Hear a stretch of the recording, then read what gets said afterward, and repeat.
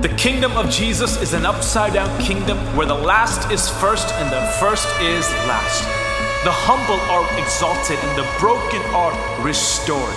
If ever we need a revival in the world, the time is now. The lasting change we need does not come from the powerful or the influential.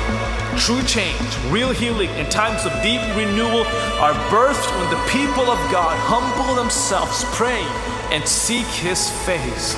It all begins with the church, which means it must begin inside of you and inside of me. This is the moment for the Church of Jesus, not to settle for survival, but to call down revival.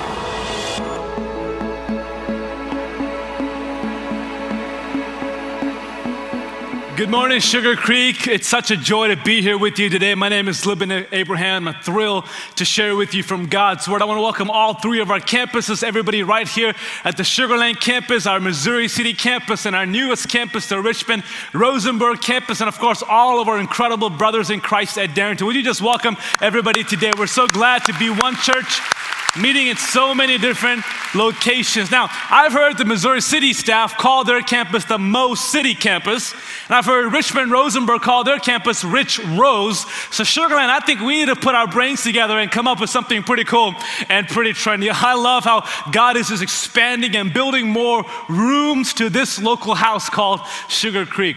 Hey, I want to show you a picture of the title of Time magazine in April of 1966. Here's the title page of Time magazine. It is entitled, "Is God Dead?" Is God dead? Now, I wasn't around in the 60s, but I've heard and read a little bit about it, and it does indeed seem like a very dark decade in the life of our nation. You've got the assassination of JFK, you've got the drug revolution, the sexual revolution, you've got the worst earthquake ever recorded in North American history, which is in Alaska in 1964. And as soon as the civil rights movement was really taking ground, you have the assassination of its figurehead and leader, the Reverend Dr. Martin Luther King. So if you look around, it could actually seem like God was nowhere to be found. But then things began to change. The tide began to turn. Why? Because the people of God began to call out for revival. They got desperate and they filled up churches and they put up tents and gathered just to pray. Beaches were filled with young people calling out for revival, and thousands were saved and baptized. And so fast forward a few years, and the title of the exact same magazine, June of 1971, read this: The Jesus Revolution. Just a few years ago, it was, "Is God dead?" But now it's the Jesus Revolution. See, what happened is that into the middle of a drug revolution and a sexual revolution, God sent a Jesus Revolution. He turned, as we sang on all of our campuses, graves into gardens, bones into armies. He turned seas into highways, and He changed our nation in that moment. In fact, Time magazine wrote it like this. Here's an excerpt. "Jesus is alive and well and living with radical spiritual favor in growing number of young Americans. Their message, the Bible is true. Miracles happen. God really did so love the world that He gave His only begotten Son. Their love seems more sincere than a slogan. And what startles the outsider is the extraordinary sense of joy they're able to communicate. If one mark clearly identifies them, it's this: their total belief in an awesome, supernatural Jesus Christ, the living God." Wow.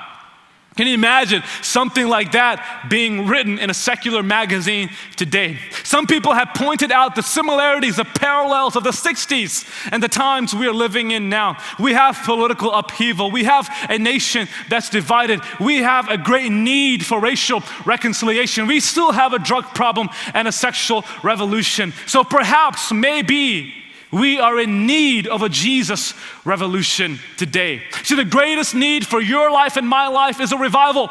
The greatest need for our church is a revival. The greatest need for our nation today is none other than a revival. Now, I know that over the last few months, we've been focused on staying safe and sane and keeping our family together. That's good and much needed. But now I believe it's a time to shift our focus from being on the defense to now being on the offense, from focusing on survival to now focusing on revival. See, the Church of Jesus Christ and the kingdom of God has often made its greatest advancements in times of upheaval, chaos, and uncertainty. The church has grown the most. We have experienced the kingdom of God ushered in incredible ways, especially in times of chaos, upheaval, and uncertainty. If you need proof, you just look to the first 3 centuries of the Christian church. Everybody was against the church. Everyone wanted to see this early movement of this minority group shut down, their voices silenced, the political leaders, the religious leaders, the culture, the skeptics. They wanted so badly to discredit the resurrection of Jesus. And in fact, in the first few centuries, there were pandemics. There were national crises. But let me tell you, the Church of Jesus did not just maintain, and it certainly wasn't silence. They literally thrived and turned their world upside down. So Sugar Creek and all of our campus, I've got news for you. The kingdom of God cannot be hindered. The Church of Jesus will not be stopped. In fact, it is now time for the Church of Jesus to rise up, because light is most needed in the dark and hope is most longed for in despair. Yes, the world is dark, but that's when we need light. Yes, there are so many in despair. This is a moment we need hope in the world. We've got something to say. People are thinking about death and eternity far more than ever before because of the imminent dangers that face them. So I've got to tell you today, we've got a message to share. We've got hope to give. We've got an answer to point to, and his name is Jesus. Amen? His name is Jesus. I wonder if you would help me today on all 3 campuses in this call and response. We have an answer. His name is Jesus. We've got one who can save us. His name is Jesus. We've got the solution to the world's problem today. His name is Jesus. Amen. Come on, if you believe that, give Jesus an ovation of praise today. We've got something to give. We can't be silenced. And today, we are beginning this new series over the next 3 weeks, where we're joining our hearts together collectively around this one prayer found in Psalm 85, verse 6. This is a prayer for revival. So we're going to say this together. I want you to pray this around your dinner table. Let your kids memorize this short verse. It's our plea of desperation. Here is what Psalm 85, verse 6 says. Will you not revive us again, so that your people may rejoice in you? Let's say that together out of a desperate plea to God. This is our corporate collective prayer. God, let's say this together. Will you not revive us again, so that your people may rejoice in you? Here's a prayer for revival over the next 3 weeks. What is a revival? A lot of times we use the words revival and awakening interchangeably, and certainly there are so many similarities, but there is a distinction. An awakening happens when someone experiences God for the first time. And maybe you're here today on any of our campuses or watching from home, and you're far from God. Today I'm praying for an awakening where your heart comes alive to the goodness of Jesus, to the message of salvation that only Christ can offer you. We need an awakening in the world, but a revival is different. See, God sends an awakening into the world, but he sends a revival into the church. The world needs an awakening, but believers of Jesus, the Church of Christ, needs a revival. So what's a revival? A revival is a move of God where he recalibrates the heart of a Christian. He makes you centered on him again, focused on him again. A revival is a return to God, a coming back, a running after God again.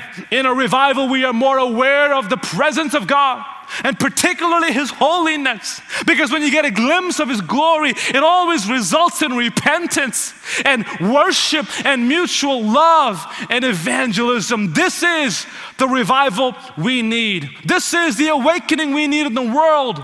But for the gospel to awaken the world, it has to first awaken the church, which means it must begin inside of me. and inside of you. It means a fire has to be rekindled in our heart and my heart and in your heart, that it has to begin with the church of Jesus, because no revival has ever taken place without a group of Christ followers desperate for it. And they got passionate. They got desperate for God to do something once again. So it begins with saying, God, revive me.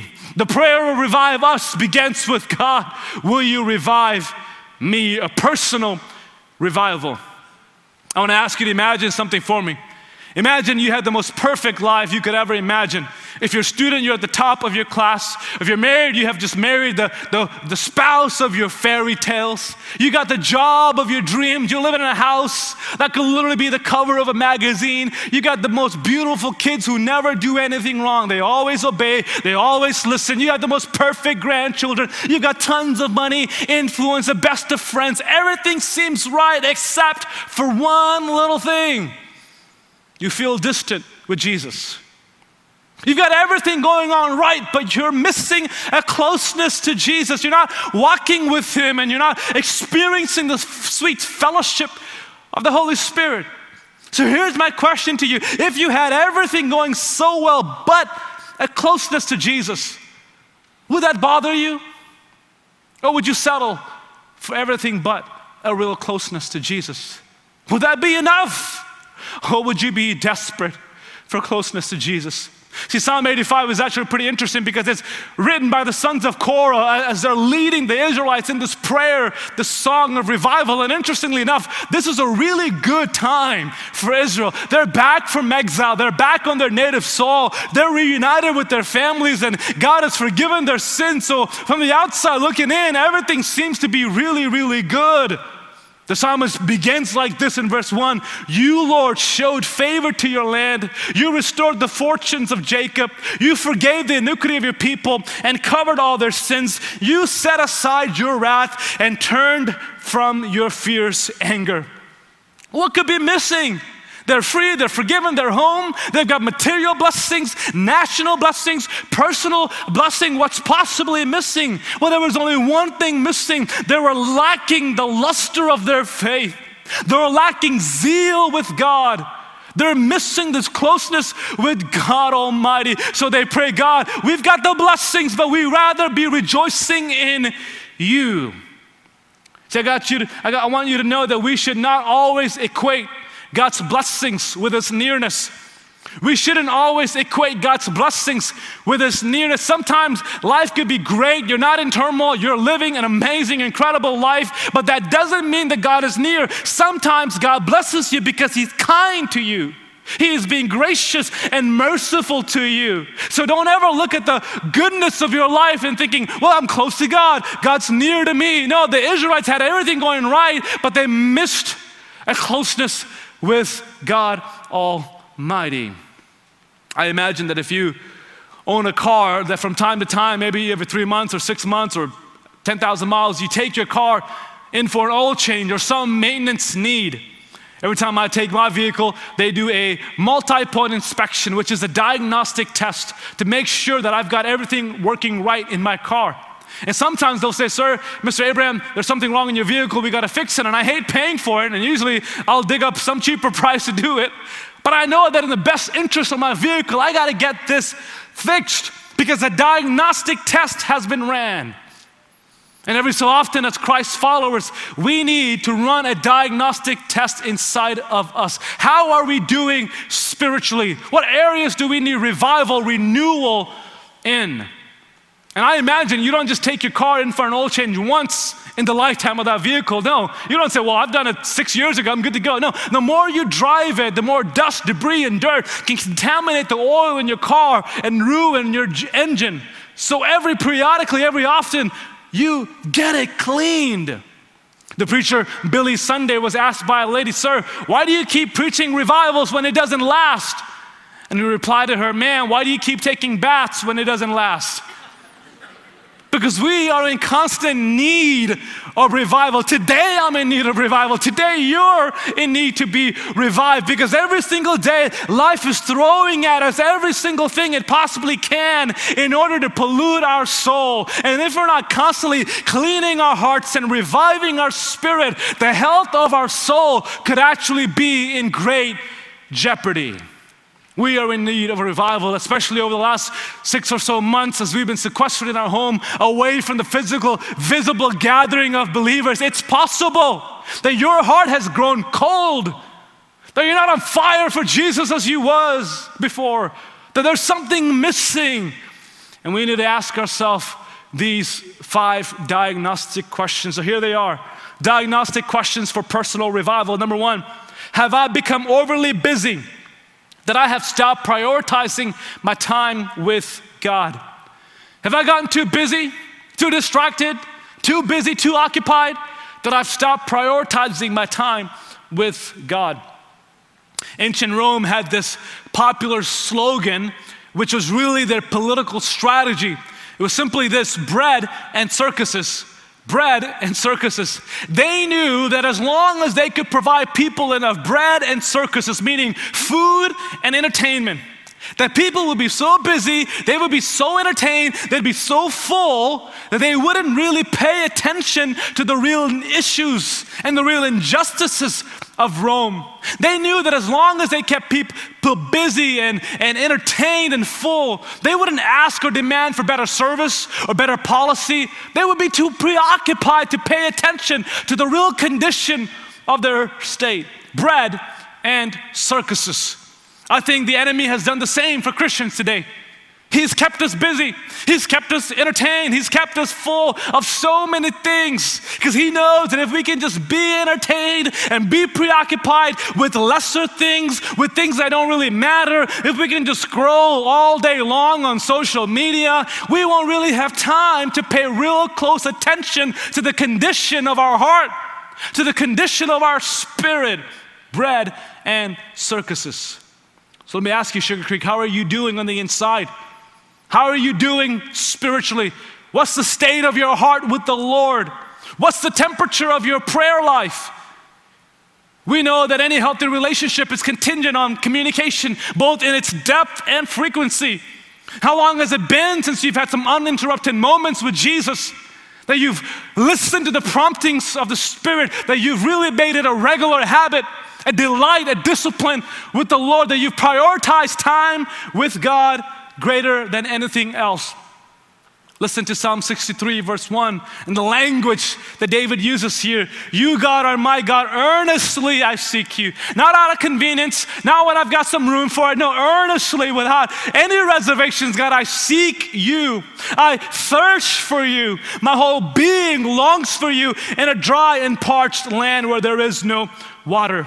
Peter put it like this in 1 Peter 2 verse 2, like newborn babies, and I've got a 1-year-old at home. Man, nothing gets in the way of his bottle. If he's hungry, get him the bottle. Like newborn babies crave, have this intense desire for pure spiritual milk so that by it you may grow up in your salvation. Have a kind of thirst that nothing else will quench but God. Have this all-absorbing desire that's taken over you, that's gripped your heart, craving for God, craving for His presence, longing just a few more moments with your Creator. How long has it been since you've lost track of time with God?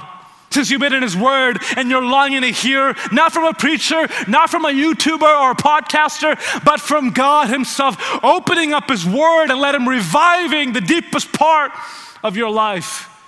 Psalm 19 verse 7 says it like this: the law of the Lord, the Word of God is perfect, reviving, refreshing the soul. There have been times that Stacey and I have been tired and weary, and I thought more coffee would help, but it didn't. So we had to open the scriptures and say, God, revive me, refresh my soul, get me back on track, speak to me. I need to hear your voice again. We all believe that God speaks and that He doesn't stop speaking. But if I were to ask you, what's the last thing He told you? You might have a hard time recalling because it's been so long. Revival means we prioritize time with the Lord. We get desperate on our knees, praying to Him, speaking to Him, hearing His word deep in our heart. Question number 2, have I been excusing away sins in my life? Have I been excusing away sins in my life? When we're distant from God, we begin to justify our actions, excuse away our sins, our thoughts, our lifestyles. And we say things like, well, it doesn't really hurt anybody else. It's just my little deal. It's my secret. It's my choice. It doesn't hurt anyone else. Surely this is okay. And we'll begin to bend God's word to fit our passions and our desires. Isaiah 59 verse 1 says it like this: surely the arm of the Lord is not too short to save, nor his ear too dull to hear, but your iniquities have separated you from your God. Your sins have hidden his face from you so that he will not hear. Isaiah is saying God wants to be close to you. He wants to reach out and get a hold of your life. He wants to hear your prayer, but your sins which are unconfessed before God, your sins which are sealed and locked and tucked away, have kept God at bay from you. Isaiah experiences firsthand. You go back to Isaiah 6, and there in Isaiah 6, in the year King Uzziah died, Isaiah saw the Lord. He saw God Almighty seated on a throne high and lifted up. He saw the seraphim worshiping God, saying, holy, holy, holy is the Lord God Almighty. And at the worship of God's holiness, the temple was filled with smoke and the doorways of heaven shook. And Isaiah is here watching this, seeing this, experiencing the presence, the holiness, the majesty of God. What do you do in a moment like that? Do you excuse away your sins? Do you say, well, I think my good works are better than my bad works, and I've got 51% to my credit of good works? Do you compare your sins to other people? Do you hide behind your credentials or achievements or even your Christian experience? No, not at all. Isaiah could have done any of that, but his only response is, woe is me. Woe is me, I'm a ruined man. I'm sinful, God. I've got unclean lips, and I dwell among a people of unclean lips. See, we would have excused that away. Isaiah, it's just your language. It's just your personality. It's just words. It's okay. God will forgive you. He knows your heart. You're a prophet. You're a servant. It's okay. No, in view of God's holiness, Isaiah would not excuse away the sins we would have. He didn't have to reach the top shelf and find some big sin that would have been convicted. No, he began with his mere words. God, my thoughts, my words, my motives, my passions make me unclean. And Isaiah gave God a broken, contrite heart of confession and pleading to God in view of his presence. And in that moment, when Isaiah offered himself as he really was, not his pretend self, not his filtered version, but his honest plea, the coal from the altar of God came and cleansed Isaiah, and he was never the same. In fact, God used the very thing he confessed, redefined him for God's glory and purposes. He became a prophet, a spokesperson for the Lord Almighty. Proverbs says it like this in chapter 28, verse 13, whoever conceals their sins does not prosper, but the one who confesses and renounces them finds mercy. 1 John 1:9, if we confess our sins, He, Jesus, is faithful. He is just to forgive us our sins and to cleanse us from all unrighteousness. I want to tell you, my friend, if you're living in sin, if today you will look to God with a heart of brokenness, God looks at you with a heart of mercy. He will wrap his big, strong, powerful arms around you. He will embrace you. He will welcome you back. He will show you mercy. He will hear your presence so that you can rejoice in God again. If you're lacking joy, come to Him with a confession. Come to Him with a desperate plea. He never refuses the desperate, honest plea of our confession. Prioritize our time with Him. Do not excuse away the sins in our life. And question number three, am I harboring hatred or unforgiveness towards someone? Am I harboring hatred or unforgiveness towards someone? We live in such polarizing times where we have ample opportunity to build up and harbor hatred, unforgiveness, bitterness, resentment towards people. And if we're not so careful, we'll be so quick to lash out at somebody who disagrees with us. We'll judge an entire person based on one post, and we'll tear somebody down because they don't see the way we do. And all the while, what it's doing is making your own heart heavy with bitterness, hatred, unforgiveness, resentment. It's slowing you down. It's weighing you down and building this distance between you and the Lord when we harbor those things deep in our heart. Sugar Creek, what if we here at Sugar Creek were a people on all of our campus, that we were a people who are hard to offend, but quick to forgive? We were hard to offend, but quick to forgive. We don't get offended by the smallest things, but we are quick to forgive others. We show each other mercy. We listen to the other person with grace. And even if we don't agree on some things, we step into their shoes and empathize with them and hear their point of reference, and we build a relationship. And we refuse by all means to harbor unforgiveness, bitterness, or resentment in our heart. How light will we feel? How freed will we be to be hard to offend and quick to forgive? Jesus gave us this stern warning after he taught us the model prayer, the Lord's Prayer. And this topic of forgiveness was the only point he felt like he needed to expand on, because he knew that our human nature would struggle with that. Matthew 6, verse 14, Jesus said, "For if you forgive other people when they sin against you, your heavenly Father will also forgive you. But if you do not forgive others their sins, your Father will not forgive you or your sins." Jesus is saying the level of mercy you receive from the Father is dependent on the level of mercy you give to others. If you can't forgive people their mere human sins, how can you expect God to forgive you of your sins? If you've never tasted that forgiveness from the Lord, it's going to be hard to forgive others. But once your sins have been forgiven and you realize that your great rebellion against God has been wiped clean and He's had mercy on you, He was patient with you, He was gracious with you, you are compelled, you are urged to be hard to offend and quick to forgive. James, the half-brother of Jesus, said it like this in James 2, verse 12, "Speak and act as those who are going to be judged by the law that gives freedom. Because judgment without mercy will be shown to anyone who has not been merciful." Catch this. Mercy triumphs over judgment.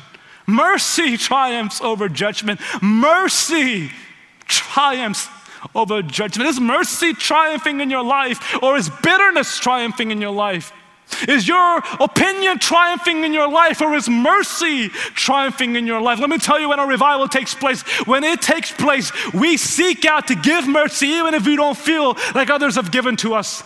We initiate, we take the first step of reconciliation, and we pursue forgiveness and forgive others even if they haven't yet asked for it, because we are modeling what Jesus has done for us. Hard to offend, but quick to forgive. Prioritize your time with the Lord. Do not excuse away sins. Be quick to forgive and let things go. Diagnostic question number 4. Have I become indifferent about people who are without a relationship with Jesus? Have I become indifferent about those who are without Christ? What do you feel when someone who's without Christ comes to you, steps into your home, your office, your class? Do you feel anything at all? Indifferent, apathy? About a family member, a neighbor, a coworker who is headed to an eternity apart from Christ? Do you feel a burden, a compassion, a love for them? One of the most defining moments in my life was in my first couple of years of my second year of college. I was working at a little Verizon store in the mall. That was my job. And one of the benefits of working at a Verizon store in the mall in a small town like Chattanooga, Tennessee, was you got to see people all the time that you knew.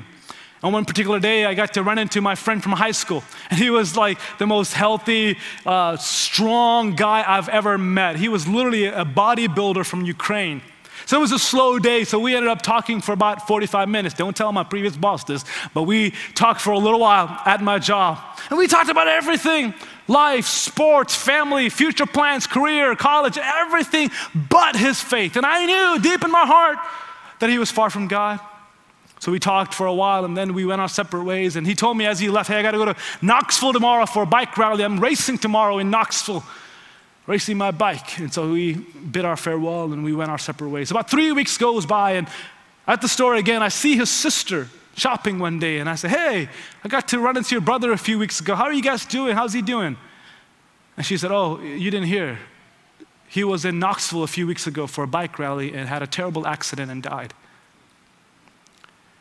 I can't describe to you what I felt in that moment, a ton of bricks hitting my soul, thinking, did I miss a moment? I know that God is sovereign and all, I know that, but did I miss my moment to express the gospel to him, give him the only thing that could have saved him the day before he died? Did I miss my moment, my opportunity the Lord put me in? Because I cared about everything else but his eternity.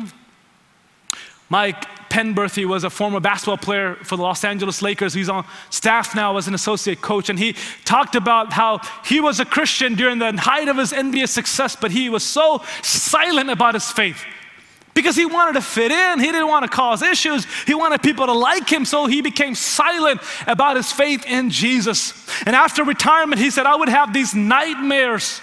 And in my nightmares were former teammates that I played with, that I hung out with, that I did life with. But now my teammates are being thrown into hell. They're being thrust into this lake of fire. And on their way into hell, they're looking at me in the eye and saying, you knew about this? And you didn't tell me anything?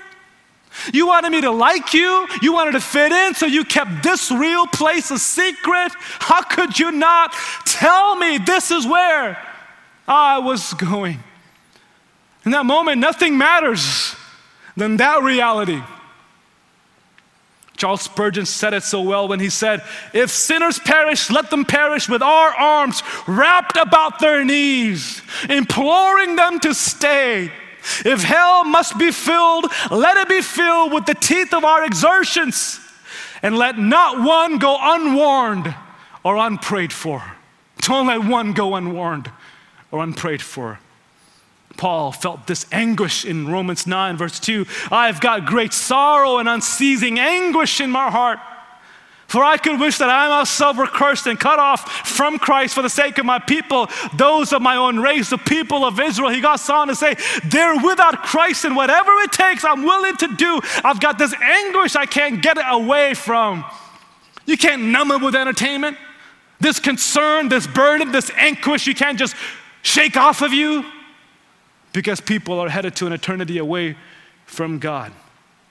I want you to feel this the next moment you see somebody without Christ, and let love compel you. Let it urge you to share the gospel. Invite them to Jesus. Invite them to our church and say, come be a part of something. You can have a new life in Christ Jesus. The last question that sums it all up for us is this: have I been closer to God at some time in the past than I am now? Have you been closer to God at some point in the past than you are in this very moment? Remember that moment. What was it like? What did you do differently? What was life, the rhythm of your life like?